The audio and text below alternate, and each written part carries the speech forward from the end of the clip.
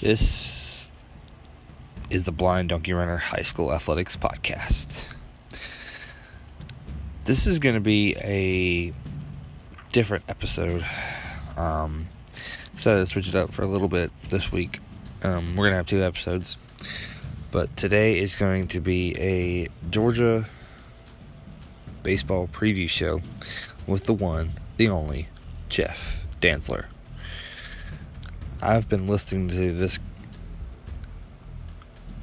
amazing voice call Georgia baseball since I was 10 years old, and I really enjoyed getting to talk to him again, and can't wait to make it out to a baseball game to go see him and his amazing radio partner Dave Johnston.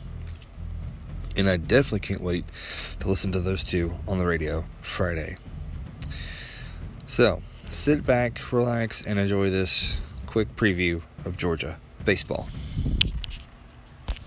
Stop recording. Hey, Jeff, how you doing today? Hey, John, how are you, pal? Pretty good. Hang on 2 seconds. Let me turn the volume down on my TV here. You doing all right, though? Pretty good. Awesome, I'm glad to have you back. And you know it's baseball season, so. I can't wait. You just tell me when you want to get started. I am ready to go. All right, well, we're going now, so we're good. Okay. Well, you know, Georgia's starting baseball season back up, and I just thought it was a great time to have you back on the show and talk about to preview this start of the season and what you're looking for this team this year. Well, I think it's very exciting, of course, with the national championship in football, that dream come true, to be able to head into the baseball season with so much excitement. It's just a very exciting time for Georgia fans. I think the Bulldogs are going to have a terrific team, but the Southeastern Conference is loaded as always. Georgia's ranked anywhere. I've seen 14th, 16th, somewhere in the teens, and they're 16 from the SEC that are in the top 10. So much of it is relative. But if you can navigate through this league and go 500 or better, you've had a terrific season and certainly put yourself in great shape for the postseason. Definitely. Who are the key returners for the Dogs on the pitching staff? We'll start with the pitching staff. We'll start with the pitching staff. I'd say Jonathan Cannon and Liam Sullivan on the top end in the rotation. And then out of the bullpen, Jaden Woods would probably be the top guy coming back. And I think Jaden's a guy who can be used in a variety of roles. And with that, there are going to be a couple of pitchers coming back from injury, and Garrett Brown and Matt and Childers that can help. So I think with kind of having that balance there, and some good young arms coming in, there's a nice balance of newcomers and veterans. Awesome. Who would you say, if you had to guess right now, who would be the weekend starters? It'll be Cannon on Friday. It'll be Liam Sullivan on Saturday, and a junior college transfer from my hometown of Statesboro named Dylan Ross. He'll be the Sunday pitcher. All right. Awesome. Where did he come from? What JUCO did he come from? That I'm not sure of. Oh, okay.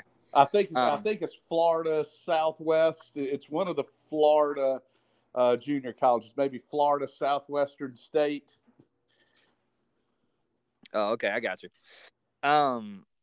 Who are some newcoming pitchers that you're looking forward to seeing on what they can do? Well, I think Ross would certainly be up at the top of the list, but when it comes to freshmen, you really don't want to have to lean heavily on those guys. So I'm hoping when it comes to the newcomers, Ross would be one. And then just getting Childers and Brown back from injury last year. I think if those two guys can come back and throw it well, then you're talking about having some really good depth in that pitching staff. Awesome. Now, moving on to the hitters, who's coming back that's you think is going to have a high impact on the Dogs this year from the hitting side?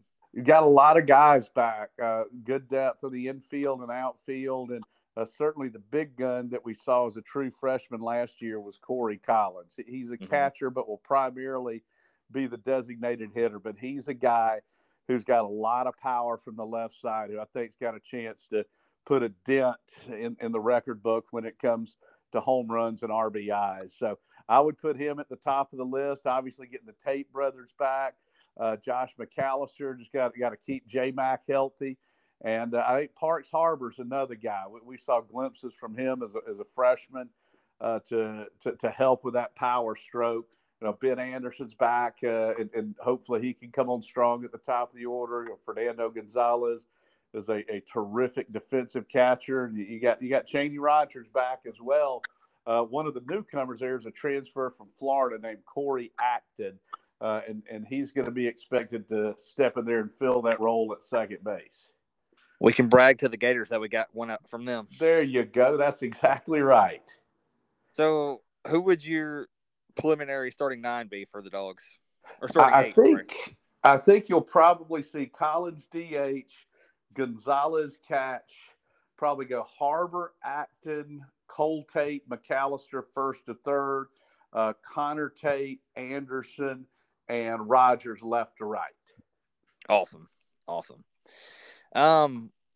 Now you mentioned earlier that the SEC is one of the best conferences for baseball. I would venture to say it is the best conference for baseball. Yep. Who do you see coming out of the East? Well, Vanderbilt and Florida are the 2 favorites. Georgia's a consensus number 3, but I would say the Doors and the Gators would probably be the top 2 picks.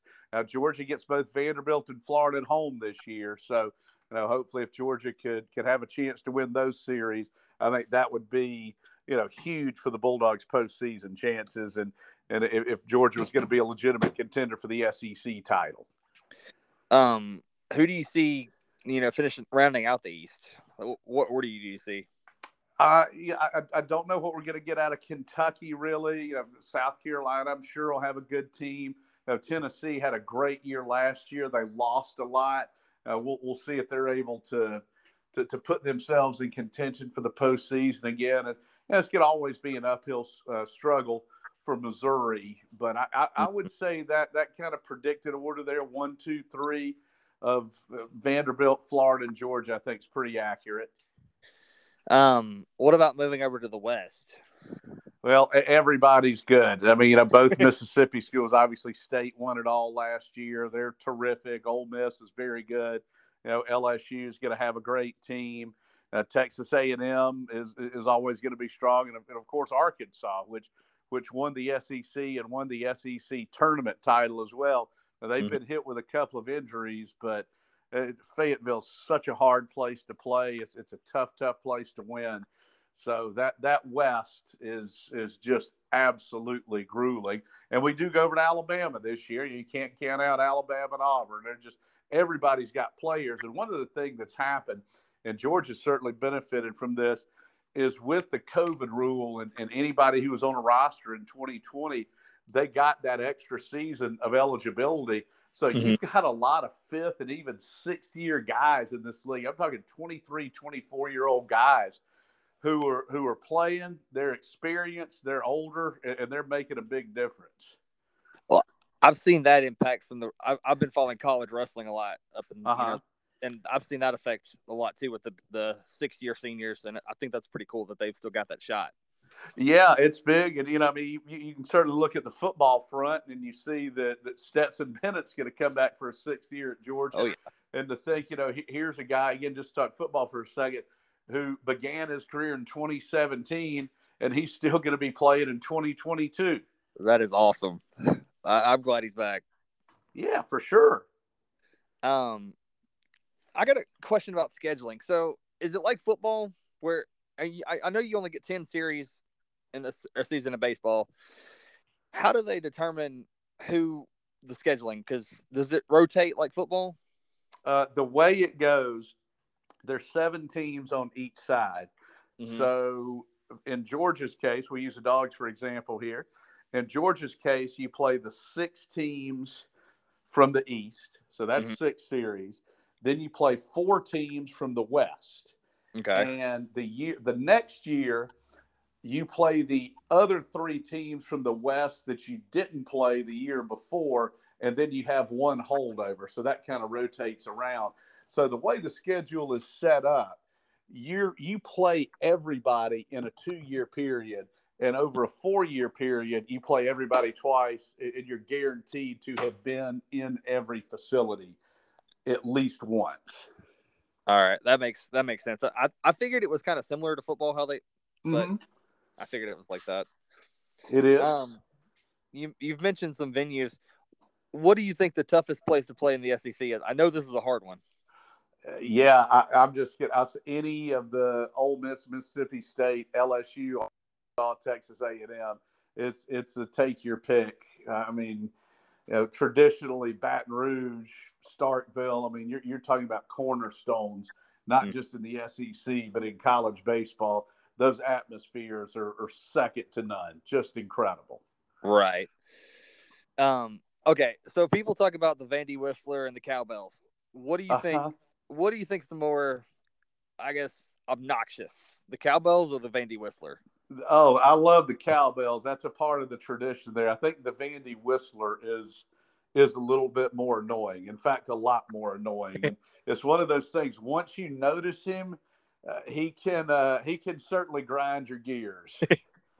I have to agree with you. I love the Cowbells. Yes, SEC tradition. Especially, I mean, even at high school football games, I love hearing them. There's nothing like Cowbells on a Friday night or Cowbells at a baseball game. I hear you, bud. So you mentioned earlier Georgia won the national championship in football. I can't leave this podcast without letting you talk about that for a little bit. What's that like for you? Because you've been waiting a long time for that. A long time, my friend. I was 8 years old back in 1980, and you don't really realize at that point in time what's happening and what's going on. And we've come so close so many times, including 1981 and 1982, and to have those near misses, and obviously in 17 and in 2012, 2007, 2002, and at some point. There are two ways to look at it. You think, well, if we keep knocking on the door, we're going to break through. But then you think, my goodness, we've gotten our hearts broken so many times. Is it ever going to happen? Well, I had faith that when we hired Kirby, that he would deliver at least one national championship, and to have it finally happen, to exercise those demons and to beat Alabama in doing it. One of the things I said, with one mighty sword, Georgia slayed two dragons. Mm-hmm. And I think to beat Alabama for the title, Alabama's got the most national championships. To beat Michigan in the Orange Bowl, Michigan's got the most wins. It was just a dream postseason for Georgia. I agree.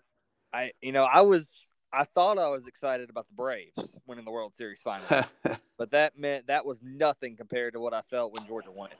Not gonna lie.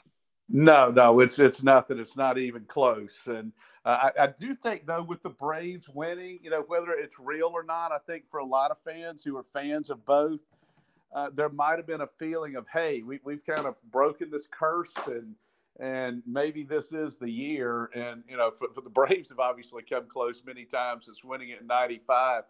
But for Atlanta to win the World Series and for the Dogs to come back and get it, it's been an amazing run, and I'm just hoping that our baseball team can put it together and make a run to Omaha in the College World Series.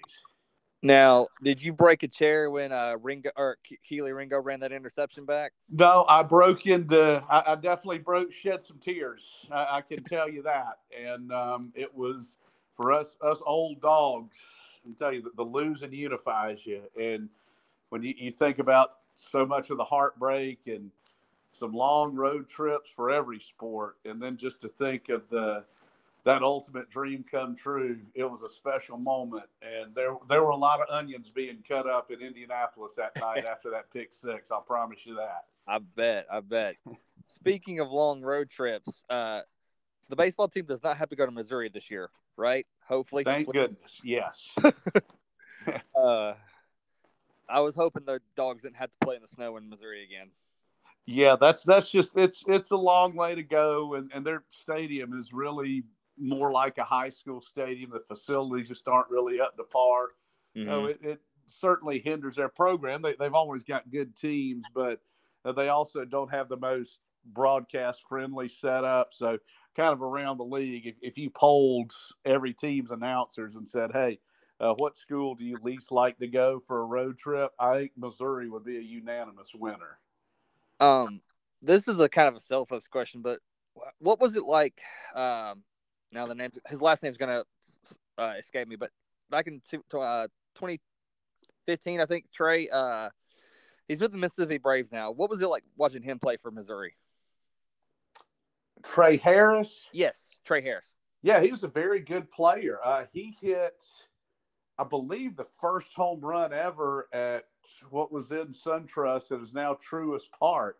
We were kind of guinea pigs going over there and played our finale of our series with Missouri in Atlanta. And yeah, he's, you know, the list is long. There's so many players in Georgia in every sport. You're just bound to go up against some good players from your state. And even Missouri baseball, he was a terrific player and hit the first home run in that stadium.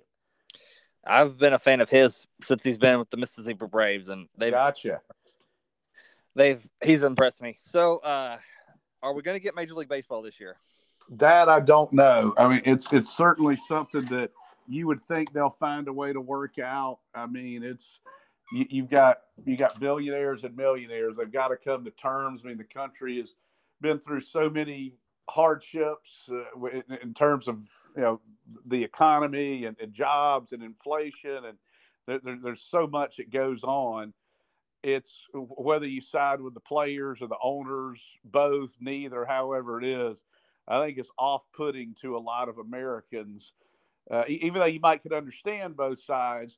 But to see the haggling over such an enormous amount of money when a lot of people out there are really, really struggling, it would be a horrible look for Major League Baseball to strike or lock out. Right, I agree. I got two more subjects, and then I'll let you get out of here. Okay, buddy. What time are the games this weekend, and what should fans expect for the Dogs this weekend?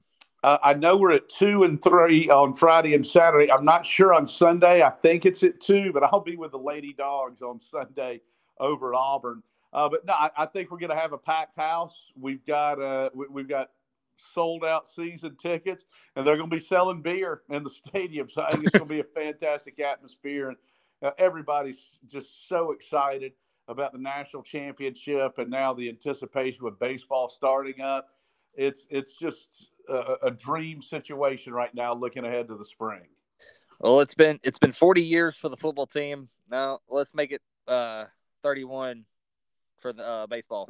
No, I think that sounds like a great plan. And like I said, if you can get through this league, you've got a chance.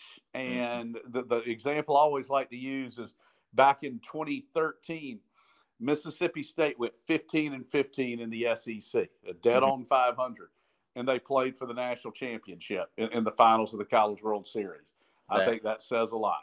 Exactly, I agree. How are Hermie and Alvis? Hermie and Albus, I appreciate you asking. They're doing great. They're hanging out on the porch right now. I'm going to walk out and see them. But they are loving life, although they're not too excited about their daddy having to leave for baseball season coming up, getting on the road a lot. But I appreciate it. And, you know, Hermie and Albus and Dave Johnston's little guy, Kingsley, they're wonderful, and they keep us all going. Awesome. Well, I'll try to get you some dog picks during the games this year. And I look Absolutely. Well, you're the best, John, and we love you. I mean, ever since you used to come up and see us in the booth, my friend, I'm very proud of you and happy for you for all your accomplishments. You're a terrific young man and a great inspiration. Well, I appreciate it, Jeff. That means a lot coming from you. Looking forward to listening to you this year, and I can't wait to listen. Shoot us a tweet, man. We love you, buddy. Go Dogs. Go Dogs. We'll do. Y'all have a good one. Okay.